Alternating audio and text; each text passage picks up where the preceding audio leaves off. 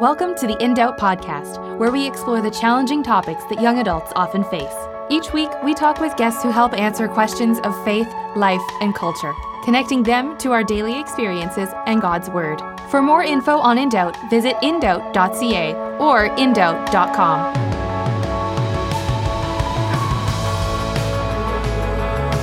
Hey everyone, it's Courtney.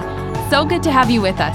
On this week's episode of In Doubt, Joshua and guest Mike Sambrook discuss what it means to plan our spiritual growth for the future. When we think about or plan our future, so often we tend to narrow it down to our careers, our finances, our relationships, but we're not really thinking about where we want to be spiritually. Joshua and Mike answer why it's important to be thinking about our spiritual growth and what that means in relation to discipleship. It's so easy to say, yes, this is what I want to be when I'm older, or this is who I want to be like when I'm their age. But how do we move towards that? And the question still remains, what kind of Christian do you want to be at 35 or 50 or even 70? I think it's a huge thing that we need to be thinking about, so I hope that you enjoyed this episode with Joshua and Mike Sambrook. Hey, welcome to In Doubt. My name's Joshua, and I'm your host today. And I'm joined by Mike Sambrook, who's an executive coach of all kinds of leaders. And today we're going to have a conversation about particularly spiritual growth and discipleship. We're at a stage as young adults of life where we're making some pretty significant plans, right? We're planning out our careers, we're planning our finances, we're even making relational plans to a degree. But for some reason, we don't plan our spiritual growth. And for good reasons, sometimes because we know that it's out of our hands, right? We can think of 1 Corinthians 3:6, where Paul's talking about the church growing and how he planted the seed, but Apollos watered, but God made it grow. So we know that it's kind of out of our hands, but at the same time, we read things like Philippians 2:12 that says, work out your salvation in fear and trembling, and 2 Peter 1:10, where Peter says that we ought to confirm our calling and election. So there's a labor that we need to be involved in our spiritual growth, even though we know that ultimately it's in God's hands. So though we don't make these plans, we know that it's a significant part of our lives. So today I'm going to talk to Mike about what it means to make plans for our spiritual growth so that we actually get 20 years down the road and we see some significant change. So I think this is going to be a really interesting conversation, and I hope you agree. So Mike, thanks so much for joining us today. Yeah, it's great to be here. So I wonder if you could start by just sharing a little bit about yourself, your experiences, and what's brought you now to being an executive coach. Yeah, well, I, as they say, the details of my life are quite boring, but I grew up in a Christian home, in a church, kind of the typical story. Became heavily involved in athletics and in high school and didn't have much time outside of that for anything else. Church was something we did, but there was really no point to it other than because you were supposed to. Right. Went to university to play basketball and had the crisis of life when you leave home and had to find myself and began to have the questions that everybody has. What is this? What is this faith? What is it? And didn't know where to turn. I had no real guidance. Didn't want to lean on my mom and dad still. I needed to break away from that. And just so started reading the Bible and didn't know where to read there either. Did the typical open it up and see what happens. And that's where Christ met me, in his word. And kind of fast forward, I ended up in vocational ministry for about 15 years. Really focused on disciple making. What does it look like to lead others on the journey that God was leading me on? And but the whole time knew that eventually I wanted to help all people find what's the purpose of the whole thing? What's the purpose of life? Who am I? Why am I here? What's the point of the whole thing? And so career transition in life as I kind of moved into my late 30s, 40s, into executive coaching and leadership consulting. Got a master's degree in leadership and just began to help business owners, not-for-profit ministry leaders, pastors, young people, everybody kind of on figuring out or helping them to discover who did God create me to be and what's the big idea? Like, where's the finish line here? Is there a finish line? And am I actually moving towards that finish line? So that's kind of how I got here. Yeah, very cool. So you said it's about helping people discover what's the big purpose of it all. How have you seen that actually shape people's lives, where they finally come to a conclusion, yes, that's why I'm here? Yeah, I think if it started with figuring it out for myself, and working with my executive coach and mentor and the man who's discipled me for 25 years, to figure out, who am I? What drives me? And to discover that at the core of me, I care. And I want to care for the entire world. Well, you can't really care for 7 billion people. Right. So how do you do that? Well, for me, it became, if I focus on leaders, if I focus on those who themselves have followers, if I coach them on how to live out who they are, that impact will multiply and multiply and multiply. And that allows me to fulfill the purpose why I'm here, to care for the entire world.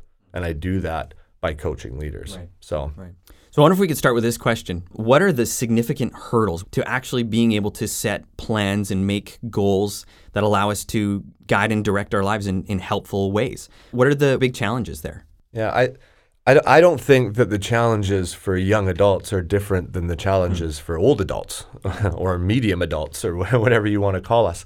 I think most people get bogged down in the same issues. And the big one is living life and trying to figure out the details as you go, rather than beginning with the end in mind and working backwards. And the journey anywhere is difficult if you can only see just in front of your feet. You think about trying to drive your car. If you're looking just over the hood of the car, you're constantly having to adjust. You never are quite comfortable. But if you can look up and look way down the road, the car almost drives itself. There's not much steering that needs to happen. You see everything coming. And I think most people, are living life just with short-term focus, right in front of the hood. And I think in our young adult time, that's particularly true, because most of us don't have someone who's helping us look further down the road. What's the point? Where am I going? To drive your car without knowing where you're going is pretty tough. Siri can't help you if Siri doesn't know where you're going. So it's really about being able to see far enough ahead to make plans for the next 2 steps that get me that much closer, or else I could be going east when I really should be going west. Yeah, and to be confident that where you're looking far enough ahead is actually where you are going, where you want to go, and particularly for those who are trying to follow Christ, is that where Christ wants me to go? And how do I know that? How do I know? Yeah. So I wonder, we're talking about spiritual growth. Can we apply that very same principle of being able to look ahead to what the goal is and make plans? We do that in our career. We ought to do that in our finances, all sorts of things. Can we do that with spiritual growth? Absolutely. I think the Bible is full of guidance for us on what the spiritually formed life looks like. And it's also filled with the steps of the journey of how we get there. In Psalms, it says, "Thy word is a lamp unto my feet and a light unto my path." And we hear that verse and yeah. But what does that mean? It's actually like a map for our life. And it's the words contained in it really do lead to true life. So again, applying the same principles to begin with the end in mind, I think the picture that we need, and I think so often we don't have, is what does a spiritually formed or a spiritually mature or a full-grown spiritual person look like? Right. What am I aiming for? I've heard I should get up early and read my Bible. Why? Why? What's the point of that? What's it going to lead to? It's hard to be committed or motivated to do something if we don't really know where it's going and if we want to end up where it's taking us. Right. So where is it going? And I think that's actually such a critical question, because we talk so much about Matthew 28:19, go and make disciples. Mm-hmm. What does that fully formed disciple of Jesus even look like? What is that end that we're trying to keep in mind? Yeah, I think this is a huge question for the church today. Whether you're teaching Sunday school to 6 and 7-year-olds or young adults or preaching from the pulpit, what is the goal of the work? And you think about going to the gym, for example. If you're a fitness trainer and your job is to help people get in shape, the first question has to be, why do you want to be in shape? What's the goal of this? Because I can't guide you to achieve goals or become a new version of yourself if I don't know what it is that you're trying to become. The goal of working out at the gym isn't to work out at the gym. It's something else. I grew up playing high-level sports, and so physical fitness and working out was part of it, and I was the worst. I had zero motivation to go to the gym. Could never find the motivation. I would be there, I would stretch, and then I would stretch some more because really it was just laying down on the mat. And I realized later in life, like I kept beating myself up. Why don't I have the motivation like other people have to work out? And I finally just gave up and stopped. And I realized later in life, I didn't have the motivation to work out because I didn't know why I was working out. What was it for? Okay, so I'm going to be stronger. Why do I need to be stronger? I'm going to look like I have a better physique. Why? None of it was important. Recently, however, I have found the motivation, and now I work out 2-3 times a week. But again, it's not because I want to be fit. It's because I found a reason to be fit. And that's because I have a son who is very sporty, whom I love. And he completed an activity at school for Father's Day where, like, tell us about your dad kind of activity. And one of the questions was, when I get home from school, my dad blank. Right. And he came back home with this thing. It was all colored and all the answers filled in. And the answer to that question is sleeping on the couch.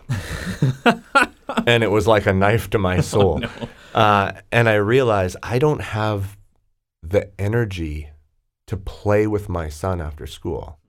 He wants to go out and play baseball, and I can't get down into a catcher's position, crouch, and stay there for more than 2 pitches.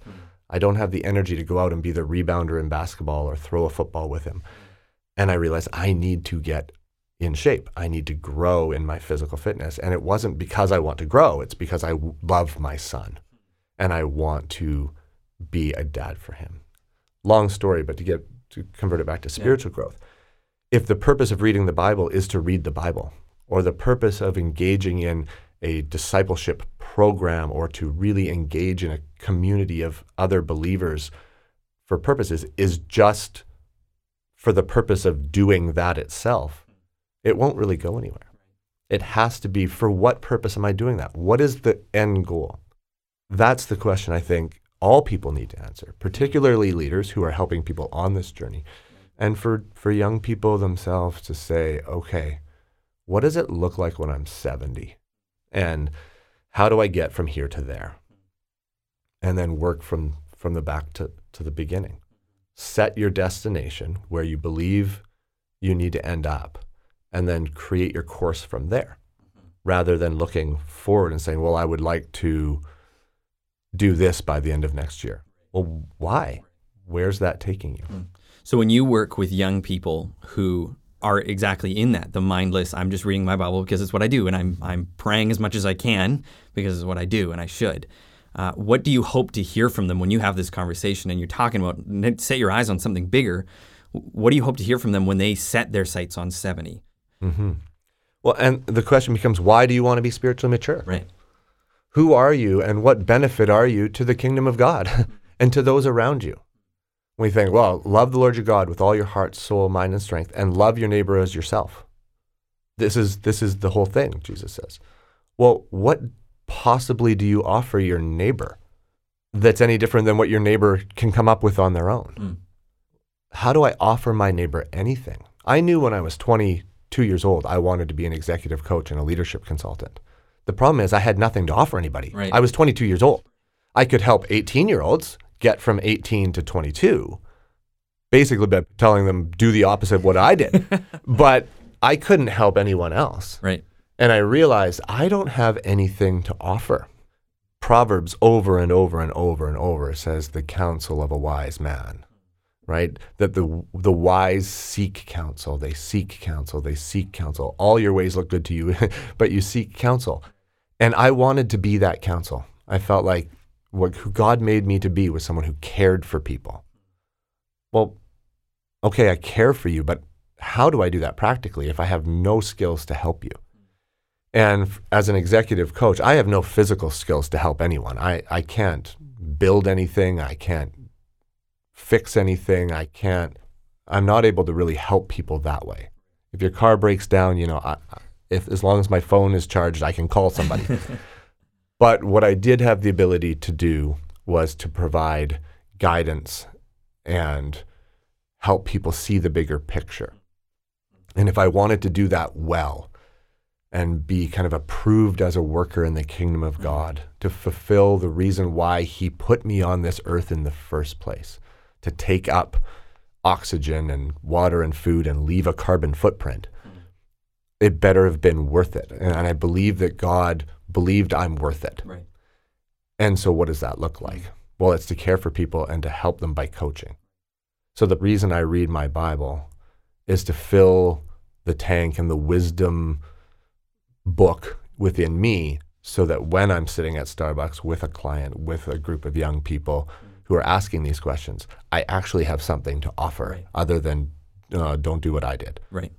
To be able to be one of those faithful men that 1 Timothy talks about, 1 Timothy 2:2. Absolutely. Entrust to faithful men what you've received, that they might teach others also. Absolutely. And I mean, there's a couple of passages of Scripture, and my mentor says to me all the time, the Bible's bigger than your favorite parts. But we all have our favorite parts. Right. And two for me, in 2 Corinthians 5, it says that God reconciled us to become a part of the ministry of reconciliation with him. That we're reconciled to become a reconciler. Ambassadors of Christ. And my favorite verse, it's bigger than your favorite verses, but 2 Corinthians 5:21 that says, he made him who knew no sin to be sin for me, so that in him I might become the very righteousness of God. That's huge. And that Christ fulfilled his purpose on earth in that I can now become the righteousness of God in him. And then I join with him in that work. Right. And then Peter says, always be prepared to give an answer to anyone who asks you for a reason for the hope that you have. And again, to apply this begin at the end and work backwards kind of philosophy of life, we look at that verse and we say, well, always be prepared to give an answer to anyone who asks you for a reason for the hope that you have. So to begin at the back, hope that you have. Do you have hope? What is your hope? The next step back is they ask you about that hope. Is that hope evident? And would somebody ask you for a reason for that hope? Kind of presupposes that you have friends, that you're relationally engaged in people, that when life appears hopeless, they see hope in you. And then you're always prepared to give an answer, not a big theological diatribe, a defense of your faith, so to speak, but a reason for the hope. Here's why I have hope. And that's a part of what it looks like to say, when I'm 50, which for me is just around the corner, which is scary, or when I'm 70, or even when I'm 35, that I have an answer for the reason for the hope that I have, that I'm useful to my neighbor, that I'm useful to my children and to my spouse in being used by God, coaching them and guiding them, discipling them to be formed into who they are to become, the purpose of this life on earth. I think you're encouraging us to do some really good work when it comes to reading our New Testament, reading the Scriptures, and looking and saying, okay, what is that end goal? But even I think of 1 Corinthians 11:1, right? Paul says, imitate me as I imitate Christ. That the final picture of that is Christ likeness. So if that's the end goal, if that's what I'm looking at, as a young adult, setting out, looking 50 years down the road, saying, Lord willing, 50 years from now, I want to look more like Christ than I do today. And 50 years, hopefully significantly so. What kind of steps do I take 1 year, like 2 days? What are the simple steps that I take now to get myself on that trail to be getting there? Yeah, again, beginning with the end in mind, right? You and I have known each other for a while now, and one of the things we talk about is this equation that people try to make happen in their life. 2 + 2 = 5. And we look at that equation and we say, well, of course that doesn't work. 2 + 2 does not equal 5. 2 + 2 = 4. And you're right, 2 + 2 = 4. But the bigger question is not, what does 2 + 2 equal? The big question is, what's more important to me? The answer being 5 or the equation being 2 + 2? And if we really want the answer to be 5, right, different, that's what we want to become. Then instead of saying it's wrong because 2 + 2 = 4, we say it's wrong because 2 + 3 = 5. Right. And we say, I'm more committed to the outcome being different than I am to the equation being the same. And the equation being the same really says, here's where I am, here's what I'm doing. I just want it to end up looking different than it did for other people I've seen on the journey. It's not. If you are who you are and you continue to do what you do, you will end up where you will end up. But if you can say, I'm committed to the outcome, I'm committed to it looking different, by definition then you will be committed to changing the equation. Then the question that you ask becomes, so how do I change the equation? Right, exactly. Here's where I am. I'm in my early 20s. I have a pretty good understanding of who God is and who I am. At least I'm better than the next guy. Right. But what do I do now to get from here to this picture? So the first thing is, what is the picture? Right. I work a lot with youth pastors and trying to, what do you do with high school kids in the church? And again, begin with the end in mind. You're a guide to help them become something. Become what? The goal isn't to keep them entertained on a Friday night so they're not out entertaining themselves in the world, so to speak. The goal is that you're helping guide them to be elders of the church at 50. What does that look like? Well, that's going to shape what you do with them at youth group on Friday night if you know what you need them to look like at age 50. So what do? I think the question is fairly simple. We know what we should do, right? We know that we need to pray. We know that we should read the Bible. We know that we should be engaged in a community of like-minded believers. The question is why? Why am I doing that? Right. What am I hoping to become? You can sit down and aimlessly pray like the disciples did with Jesus. And they fell asleep because they didn't quite get it yet at that point. You can read your Bible and 7 verses in, your mind wanders off and then you're like, oh, I can't stay focused. It's being committed to the outcome being different that creates the motivation. I now work out with vigor and energy for the hour I have in my day to do it because I'm committed to loving my son.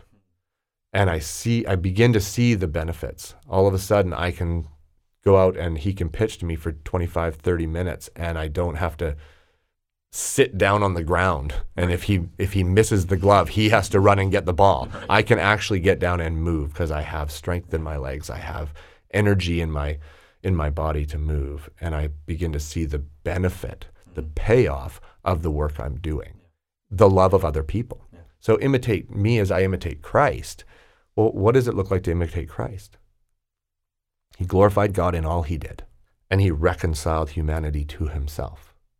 And he calls us to do that with him. Ambassador of his Christ, I've committed to you the work of reconciliation. As you are going, make disciples of all nations. Well, how do you make a disciple if you don't know how to do that?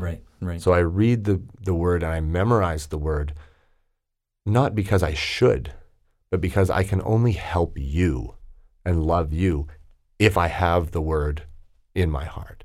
I can only bring you along in a community of care and love if I have a community of care and love to bring you into.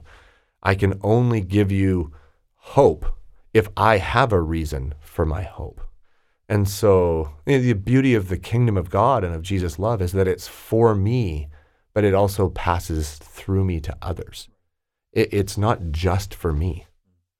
A selfish And Paul says this too, right? You can have all these things, but if you don't have love for other people, it's a clanging cymbal and a gong. It's you for you. It dies right there. It's the love of other people and the desire to help people, however you can help them, that motivates, keeps you reading your Bible with an intention. It's amazing how simple that is. I know many people who go to church and they'll see somebody who either is a godly man or godly woman in the congregation, and they think to themselves, and I've done this, I want to be like them. I wish when I'm 57, I hope that I'm like him. And yet I wake up the next day and nothing in my life has changed, right? I'm still committed to 2 + 2, even though I just looked at 5 and said, I want that. But I think what you just said was really good, that oftentimes when I look at that godly man or godly woman and think I want to be like them, it's because I think that very selfishly. I think I want a young man to be standing in my place thinking I want to be like him, not thinking I want to be that godly man caring for and loving somebody who is now learning to follow after Christ. That shift of the motivation to looking outside of ourselves to then just from looking within ourselves. Yeah. I think when you ask that man or woman you're looking up to, if you really go and sit down with them instead of admiring from afar, what you see is the nice tidy package that they have it all together, and you ask them about their life, you'll find that what makes them appear to have hope and a reason for the hope and to be this spiritual giant is that they died. They died in Christ. And that what you're actually seeing, what you're attracted to, the aroma of Christ in them. It's like, when your neighbor is baking chocolate chip cookies and that it's coming under the door and you're just like, I just have to go there.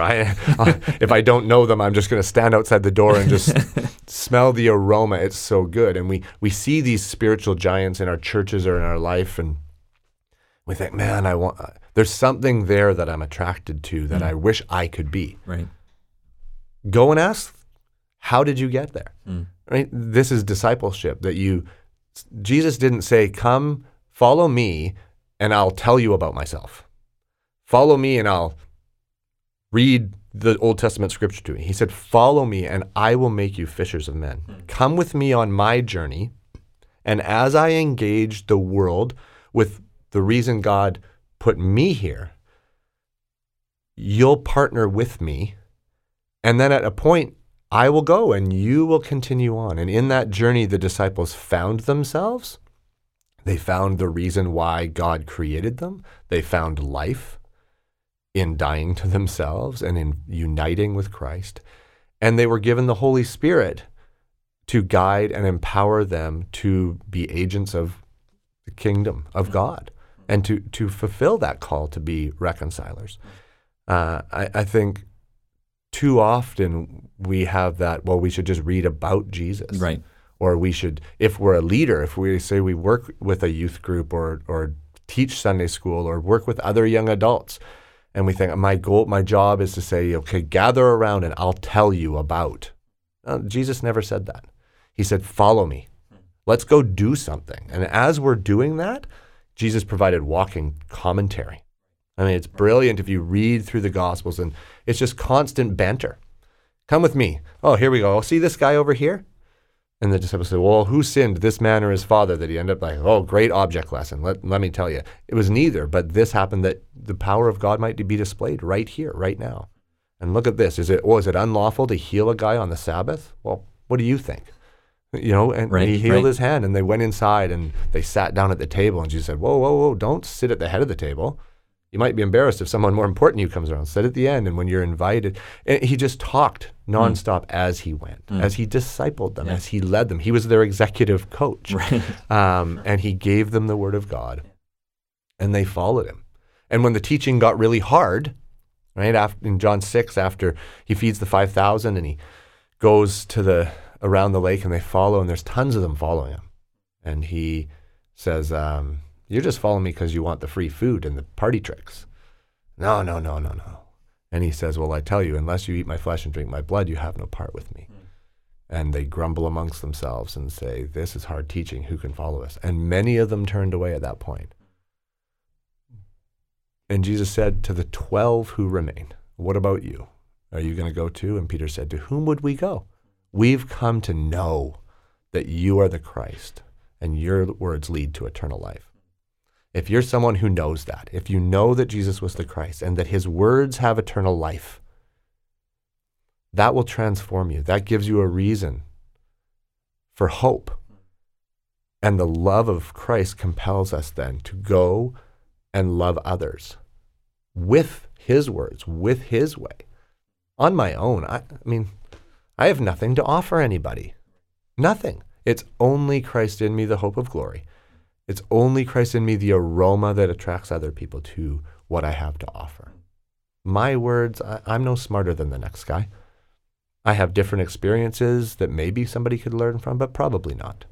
It's only the words of Christ. It's only what has been handed down to me by those who I imitate, who imitate Christ, that is worth offering to others. Well, I think you've forced us to do a lot of thinking, and I think put a lot of homework in some sense on our plates to think, okay, what is the end? What am I really hoping to become 50 years from now in my spiritual growth? I want to be like Jesus. What does that look like? And how do I get there? That 2 + 2 doesn't equal 5. If what I'm doing right now, I'm not seeing any significant spiritual growth, if I'm not even conforming myself to what the scriptures teach, how would I ever expect to get to a mature, faithful follower of Jesus at 50? I think those are some really good things for us to wrestle with. So, final thoughts? Yeah, I think that it starts with that. Begin with the end in mind. Maybe you don't go to 70, picture yourself in a rocking chair on the porch, but maybe you go to 50. You're in the midst of life and career and family and kind of that's the midpoint maybe. Right. And say, what does it look like? What do I look like? What do I look like financially? What do I look like relationally? What do I look like spiritually? Right. And if you have this picture of yourself spiritually as someone who's providing guidance and love for people, and you have wealth and you can care for the poor, and you have time and you can have people over to your home, and there's all sorts of things wrapped up in there. You have to own a home that you can have people. You have to be able to afford to buy food for others in terms of the practical life goals of, we started by saying like financial goals and relational goals.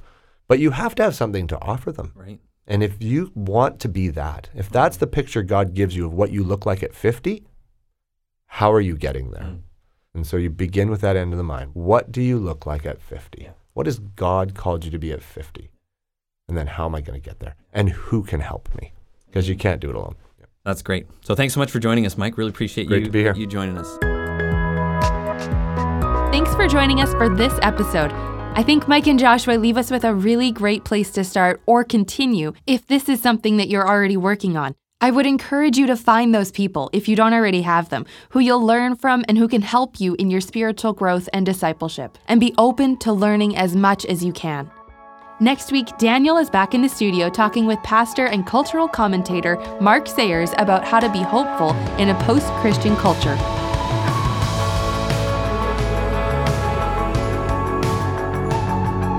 Thanks so much for listening. If you want to hear more, subscribe on iTunes and Spotify, or visit us online at indoubt.ca or indoubt.com. We're also on social media, so make sure to follow us on Instagram, Facebook, and Twitter.